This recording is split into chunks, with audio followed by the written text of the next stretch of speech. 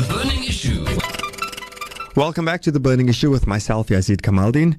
So earlier we spoke to some ulema bodies who talked about mosques that will be opening and mosques that will not be opening. And now we are going to look at the conversation more broadly and the challenges facing faith-based communities as places of worship embark on opening the doors to the public during level 3 of the national coronavirus lockdown. Now, the Claremont Main Road Masjid was among the first of a group of mosques who decided not to open under level 3 of the lockdown. We do know that President Cyril Ramaphosa last week said that places of worship could now be open. Of course, the regulations stipulate that only 50 persons may enter a place of worship at a time, and they must observe social distancing with all the other safety precautions, including masks and hand sanitizing and temperature checks. So we're going to welcome a guest now from the Claremont Main Road Masjid, and it's Jaamia Galant, who is the acting chairperson of the Board of Governors. Jaamia, good evening. Assalamu alaikum. Welcome to Burning Issue. Assalamu alaikum, Yazid, and assalamu alaikum to your listeners. I'd also like to welcome Reverend Professor Peter Storey. He's a former head of the Methodist Church and a former president of the South African Council of Churches. Shall I say Reverend or Professor or Peter? Which do you prefer? Try Peter. Okay. Welcome to the show, Peter. And of course, Sorry? I say thank you. Okay.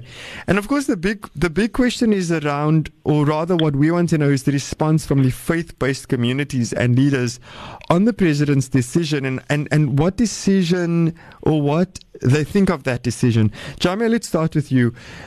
Your mosque made a decision not to open. Please tell us about that decision. Well, firstly, Yazid, our guiding principle, and this has been the principle that we adopted from the get-go in March when the state of disaster was announced, and that is the preservation of life. And using that as our guiding principle, for us, it is just a completely confounding decision even to allow places of worship to open in the current context. At this time at which we're seeing the virus and the pandemic itself moving towards its peak. One would have thought, okay, perhaps at the time when the virus is in its downward curve. But I mean, we nowhere near getting beyond the peak yet. So the time certainly is not right. And I have to just acknowledge Reverend Peter Storey, because one of the he wrote a brilliant article, and I've held on to a line that he put in his piece, which is that our decision in this regard in level 3 to not open is one that he himself said it's a matter of public health. It is not a matter of faith. So this decision that we made for us was about public health. It is about the greater good. It's not about, this is going to affect our faith or our worship. It's not about the Muslim decision and, how is it going to affect our worship. Our worship and our faith carries on in our homes. And this is being one of the most encouraging things for us, especially having come through the months of Ramadan, and we've seen how people have made their homes sanctuaries and places of worship. And we know that for us, we've been taught that the world is our mosque. So, to hold on to this space, which in fact becomes almost like an incubator for a virus such as the one that we're currently facing, to then allow that space to be opened up for people, and from our own risk assessment, there was no way that we could guarantee the safety of not only the congregants who come, but also our own staff, including our imamat.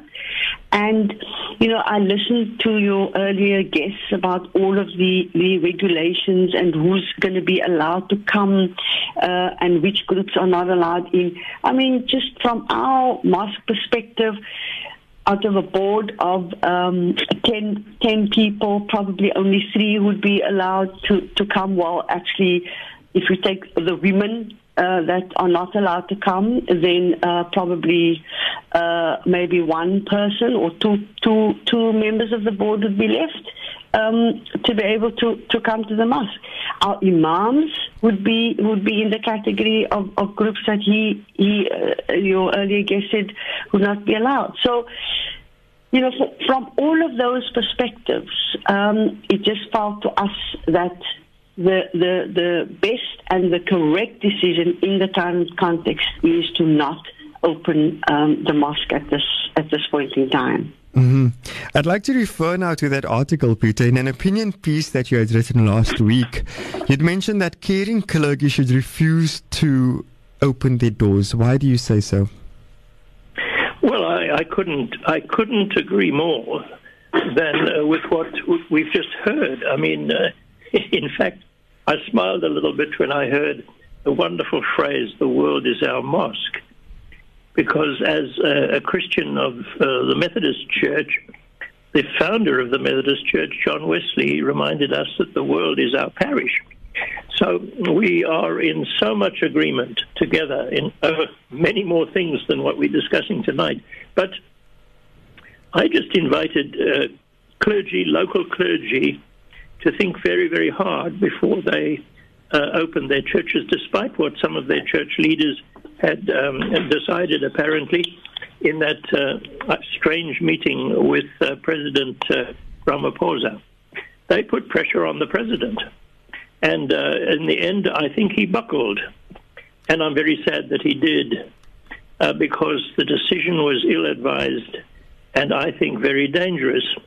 The fact of the matter is, we've learned that this virus, this terrible, terrible virus, which is wreaking such havoc around the world, this virus likes to go to church, probably likes to go to mosque as well. And so many of the hotspots of infection at the beginning began in religious events, church services and choir practice and things like that. And so people who have tried to dress this up as a kind of issue of religious freedom, I think are deceiving us. It's got nothing to do with religious freedom. Religious freedom is when the state tries to silence the church, or one religion tries to persecute and silence another. This is, as you say, all about stopping people from dying. And I think that's a very worthy motive for people of faith. People die because they come together in ways that can pass the infection from one to another. And that is at close quarters, usually indoors, and often when they are touching each other or very close to each other.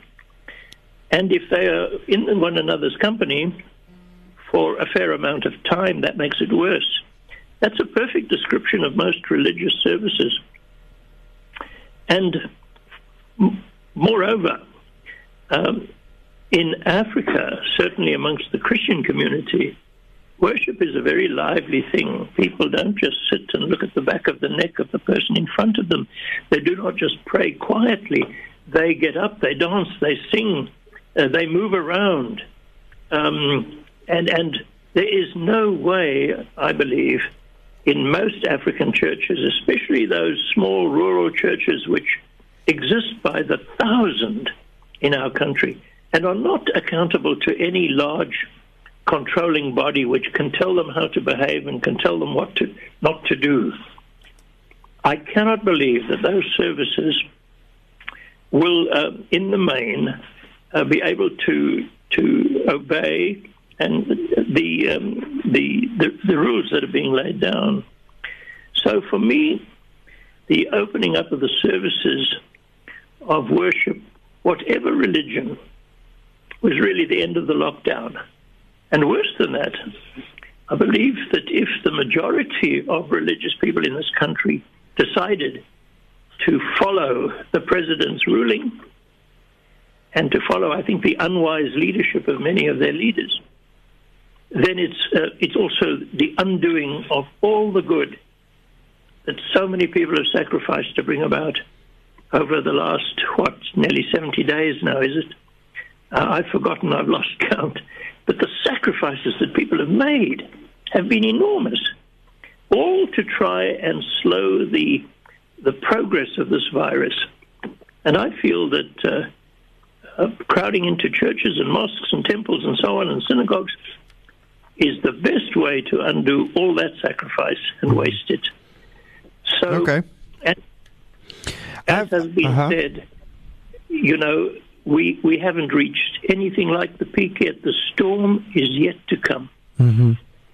Now, there's the belief that places of worship are also what is called super spreaders. They are places where the virus can spread much quicker, than, let's say, for example, I guess going to work sometimes, because fewer people are going to work.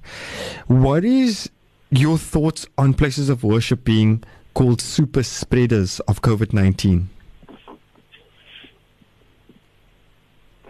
I don't know who you're addressing. Any guest can go first. Well, let my fellow guest respond. Well.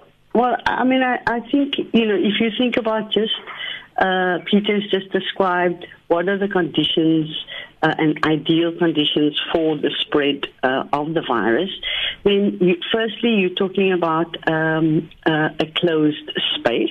So it's not an open outdoor space, it's a closed space.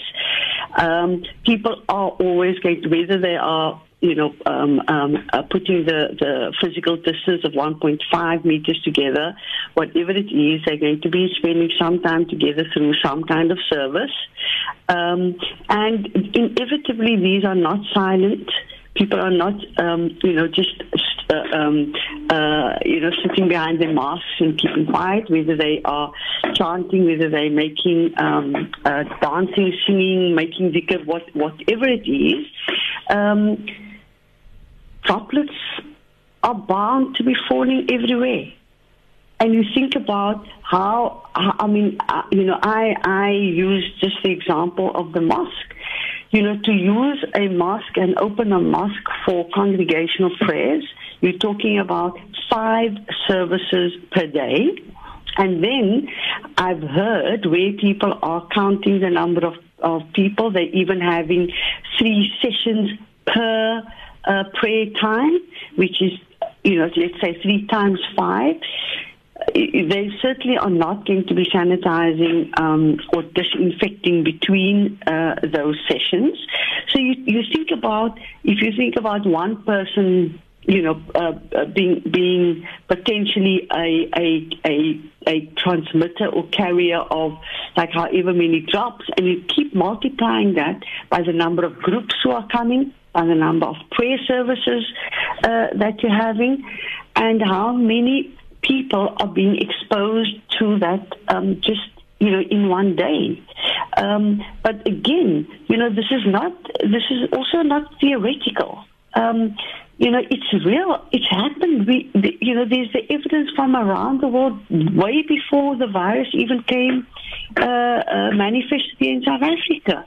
There were already cases of in Pakistan, in Indonesia, where there were huge gatherings of the Tabligh Jamaah, in which there were outbreaks. There were outbreaks in churches elsewhere.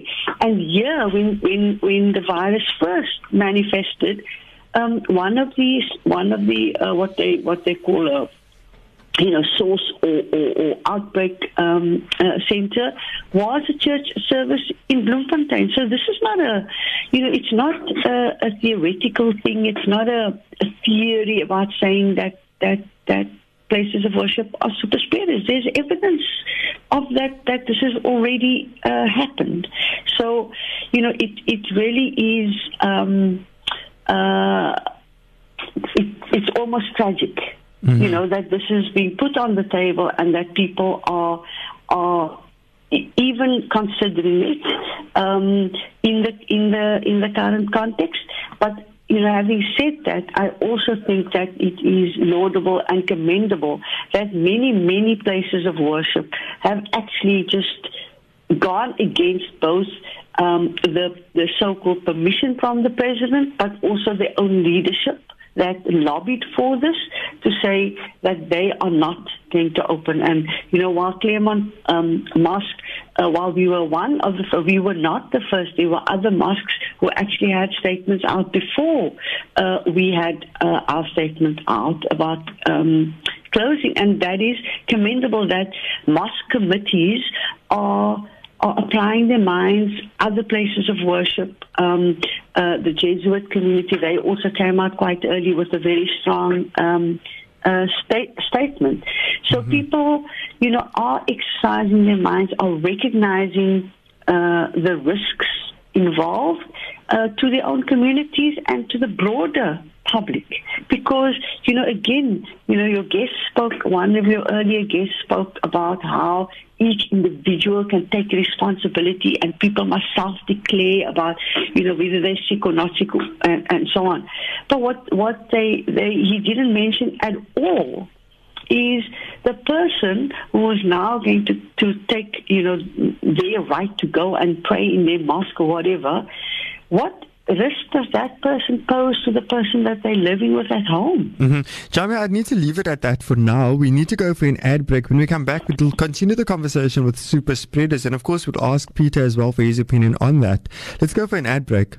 The Burning Issue. Welcome back to The Burning Issue. I'm Yazid Kamaldeen. We now will go to Reverend Peter Storey, and he's a former head of the Methodist Church. So, Peter, what do you think about the idea of places of worship being super spreaders of the COVID-19 virus? The case for the fact that they are. They certainly could be, and I certainly agree entirely, with Ms. Galant on this issue. I thought I might take a slightly more positive line and say that, it hasn't been all bad not being able to get to our religious services. I think it has given birth to an awful lot of creativity in helping people in their relationship with God in different ways. And I know that local clergy in the Christian church have arranged online services of different kinds. And, I live now in a retirement village, and I've been interested in how many of the very old folk who live here and who rely enormously on and enjoy the opportunity to worship on a Sunday, and how appreciative they have become of the different ways in which they are being reached with words of comfort and prayer and sermons and so on. So it hasn't all been dark. And the other side of it is that I think all faiths in the end, I imagine, measure the effectiveness of their times of prayer and worship by the way in which their congregants live for the rest of the week. Do they live, and in their lives are they modeling the principles and the beliefs that they proclaim at worship? And I think we've been given a wonderful opportunity to ask the question, who are we when we are not at prayers, when we are not at worship? Who are we? Are we living out the things that our faith invites us to stand for? And there are a lot of things in common between all our faiths. So I think it's been quite a challenge to do a little bit of introspection. And I love that phrase, that our homes have become our mosques, our temples, our sanctuaries. How beautiful that phrase is, because it expresses that faith is a living thing and it is not locked up in a church building or a mosque or a temple or a synagogue. Yes, Yazid, can I Sure. add to Please that? do. Because I really want to echo that sentiment, and especially. We sent an invitation to our congregants after Ramadan to ask people to send us their kind of Ramadan lockdown stories. And, there were amazing, inspirational stories about exactly this point that Peter's making, about how people have found, and not only found, but kind of found ways of nurturing their spirituality within their homes. It's not only about making your new congregation being your family. That family becomes the congregational space now, where people have become more empowered to take on leadership. Position, but not leadership, but doing things where they would ordinarily perhaps rely on an imam to do or something. People are now empowering themselves, giving their own children's names instead of asking the imam to come and do that. Leading prayers in a way that they would have ordinarily just followed an imam. People are learning to do things for themselves. They're reading much more. We in terms of our not only giving, replacing our Friday sermons with online sermons, but also trying to produce resources for people to use at home, that they can do things for themselves as well. So it's also a dependency. That you're breaking, that people are not just following, that people are taking the lead for themselves, empowering themselves, and in so doing, nurturing their own and building their own spirituality through that process. And there've been wonderful stories of the way, especially during Ramadan, people have done that in their homes and come together as households and families. Let's have some closing remarks. Jaamia, perhaps any closing remarks from yourself before we go to Peter? I think I like that positive note, of not thinking about the closure of mosques and our places of worship as all doom and gloom, but rather an opportunity that, in fact, we may not have again, an opportunity to be innovative, to find different ways of meditating, of finding our inner selves, our inner voices, and to make our homes our sanctuaries of worship and peace, and where we can find that peace that we seek sometimes when we go to our places of worship as well. Fantastic. Shukran to Jaamia. And Peter, do you have any closing remarks? Yes, I would want to just remind the listeners that the sort of problems we've faced as not being able to attend our services. Remember that the lockdown covered both the Christian Easter and the Muslim Ramadan, and also the Jewish festival. So all of these three faiths, if you like, were heavily inconvenienced. But it's an inconvenience. It's no more than that.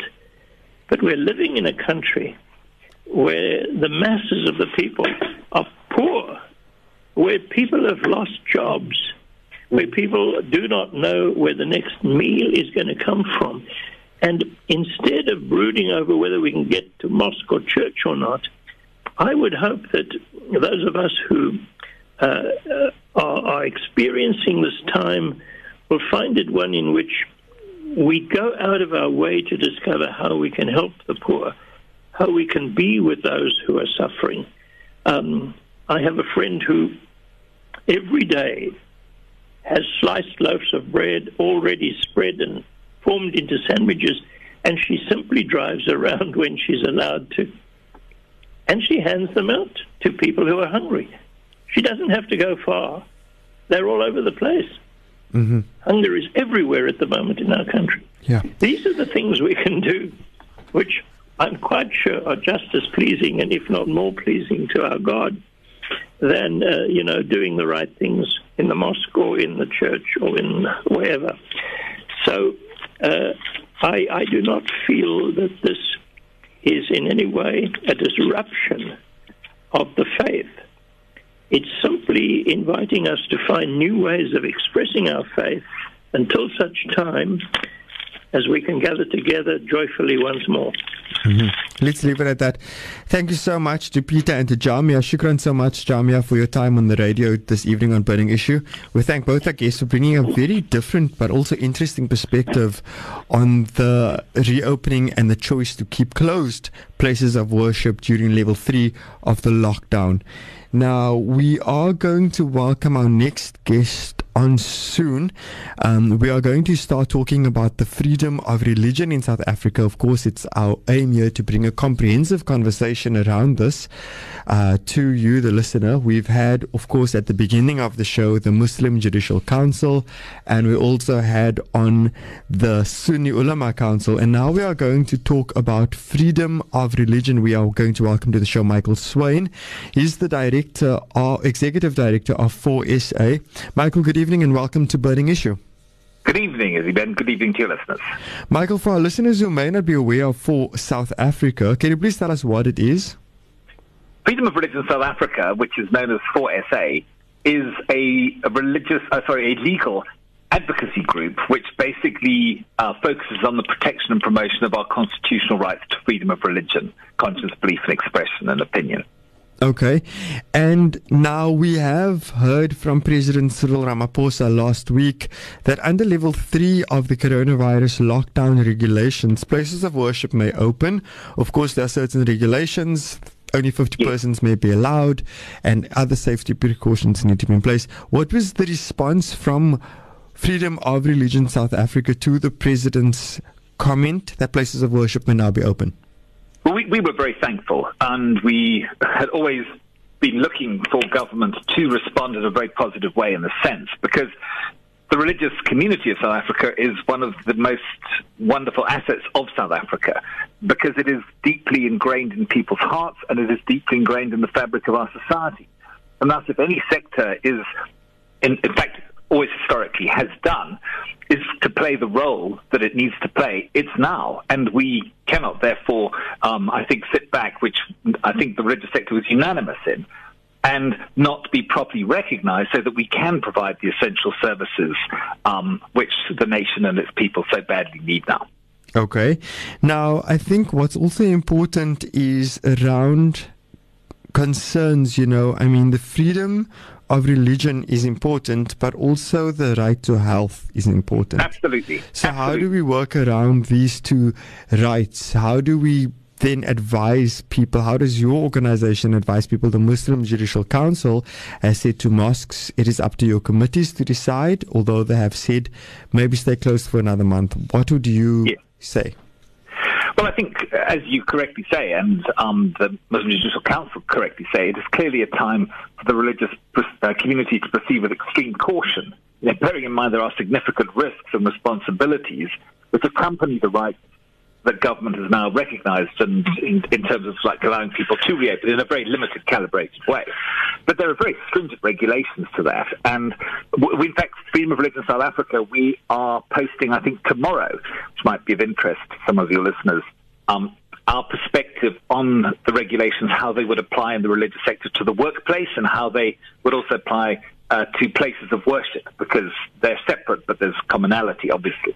And so, yes, we are preparing that. And we've also written to the Minister again and asked for clarification. And we are expecting clarification tomorrow, in fact, on exactly what some of the loose ends of the regulations really do mean. So we're asking for clarification. For example, religious leaders as essential workers. The problem is that they're not officially formally recognized in that list. And so if we do move from level 3 back to level 4 or 5, then surely at that point you shouldn't put the religious community back behind closed doors, so to speak. I mean, they should, if it's essential that they provide all the necessary spiritual needs, physical needs, psychological needs in our nation at this time of crisis. Then, if they were needed now, they'll be even more needed then. So we need that sort of thing to be properly recognised in the regulations, which it currently isn't. Yeah, but now, what are your concerns around health safety with the opening of places of worship? Well, obviously, there is a health risk. There's a health risk in places of worship. There's a health risk when you go to the store. There's a health risk when you get your coffee in the mall, when you go into your office. I mean, there are health risks everywhere. This thing is out of the box.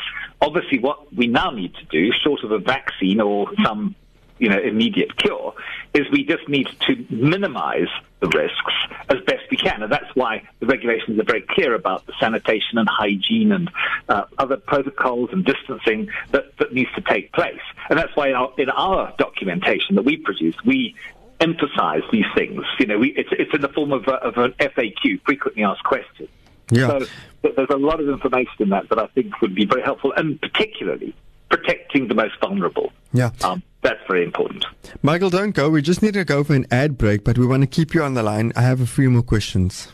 Burning a show. I'm your host, Yazid Kamaldin. We still have on the line Michael Swain. He's the Executive Director of 4SA, which means Freedom of Religion South Africa. I want to remind you that our lines are open. You can give us a call if you have any input, questions, or feedback on anything we've discussed. The live on-air number is 021-442-3530. That is 021-442-3530. You can also send us a WhatsApp to the number 072-238-0712. That is 072-238-0712. Michael, I just want to also share some information that we've just received, or that I've just received from the Imamate Council of Mitchell's Plain. Yes. It's information about mosques that will be open and mosques that will not be open. Now, in total, there are 26 mosques listed on this notice. It's something that I've received on WhatsApp from a contact at the Muslim Judicial Council. And so it reads that the Imamate Council of Mitchell's Plain hereby wishes to keep you updated around the matter of which masajid will reopen and which masajid will remain closed within Mitchell's Plain. There are 5 mosques that will open in Mitchell's Plain. I'm going to read those 5 names now. The one is Darus Salam, Lost City. It will be open, but it will have no Jum'ah. And then the second one is Captain's Clip Masjid. It will be open and will have no Jum'ah. Then there's also Masjid Al Khair in Rondevlei, Masjid Kuba in Rondevlei, and the Westgate Masjid. Those are the 5 mosques that the Imamate Council of Mitchell's Plain has confirmed will be open. Then there's a further list of 24 that will remain closed until further notice, and then 2 are unconfirmed. I'm reading the ones that will be open because it is then assumed that if you have not heard the ones that are, if you've heard the ones that are open, you know which ones are closed. But I'll just quickly read it again for our listeners who are in Mitchell's Plain. It's, of course, a very big part of our city. The 5 mosques that will open is Darus Salam in Lost City. It will not have Jumu'ah, though. Captain's Clip Masjid will open without Jumu'ah Salah. Masjid Al Khair in Rondevlei. Masjid Kuba in Rondevlei. And then also Westgate Masjid. Those are the mosques that have said that they'll be open. So, Michael, I'd like to come back to our conversation. Is there ambiguity and lack of clarity of some of the clauses around the places of worship reopening? Well, yes, I mean, there is, and that's also one of the things that we are looking for clarification on. One of the things that we are asking, for instance, and this may well apply to mosques, is, for example, if it says that it's 50 person per place of worship. So a place of worship is like a gathering place of worship for religious purposes, say. But what about if you've got separate rooms in the same campus, for example, that could each easily take 50, can you not have 50 in one and 50 in another, and maybe 50 in a third one, and so on and so forth? So, I mean, again, these are areas where it is a little bit grey. And the problem with things being a little bit grey is that nobody really knows where they stand. And so, you may think, well, it's okay. You may think that, if we have a service, for example, in our car park, everybody's staying in their cars, keeping in 2 meters apart or whatever it is, with the windows up, listening to the radio. I mean, is that allowed? Is that not allowed? Should it be allowed? I mean, if one's allowed, why isn't the other? So these are the areas of clarification that we're also seeking from the Minister of Cooperative Development and Traditional Affairs, Nkosazana Dlamini-Zuma. Mm-hmm. And what is the way forward in general? What is the advice of Freedom of Religion South Africa? Because the Muslim Judicial Council has urged mosques to stay closed for another month. We've heard from a Reverend Peter Storey just before your interview. He also believes that, the churches should stay closed. The way forward, when and how do we return back to, quote unquote, the normal? Well, I mean, at this time, it's going to be very difficult for you, I think, to perhaps properly comply. If not difficult, it's certainly going to be costly. I mean, there are a number of things that are compulsory before you're even allowed to consider it, and a lot of those things are quite heavily educational too.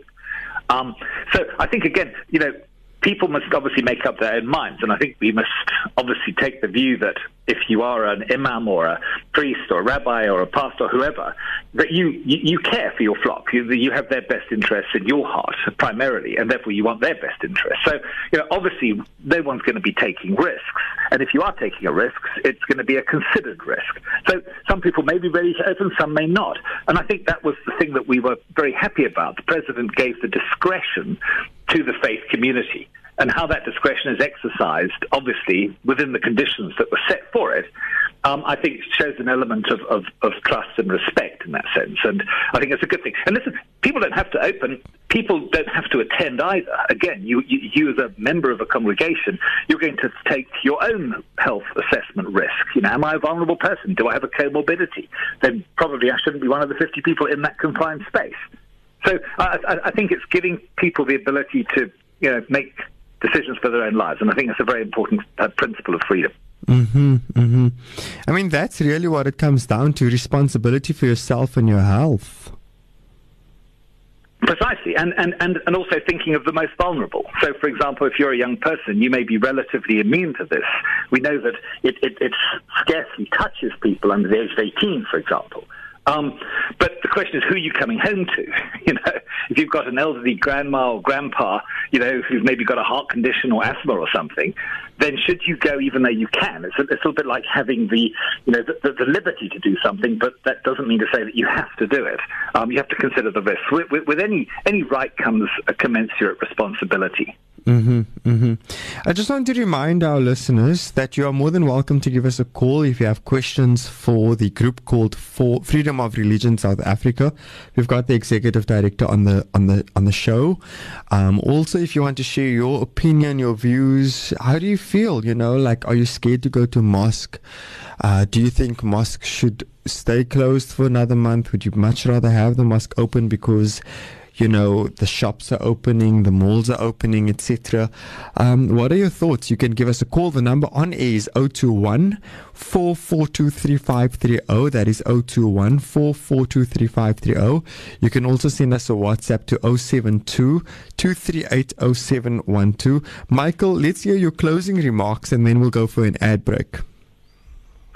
Well, thank you. I think really what we are saying, maybe just to pick up on the last statement that I made, that with rights comes responsibilities, and I think the onus, if you like, the burden is going to be on religious leaders particularly to be considering the best interests of their congregants when it comes to opening the place of worship. But I think the very positive thing, of course, is that now churches, mosques, religious organizations can at least get their administrative capacity ramped back up again, because up to this point they haven't been allowed to go back to work. And of course there's always a business side to any church. You've got to pay salaries, you've got to pay rates and taxes and bills and so on. And now that can happen. And these are all good things. But I think, it's a little bit like there was an old TV show that had the slogan like, be careful out there, was how it always sort of ended off. And I think that's the thing. It is be careful out there. Take the precautions. Do the things that you are legally bound to do according to the regulations. Make sure you do those things, and then assess your own risks and enjoy the freedoms that come with that. Mm-hmm. Well, thank you so much. That is Michael Swain. He's the Executive Director of the Freedom of Religion South Africa. Thank you, Michael. Thank you very much.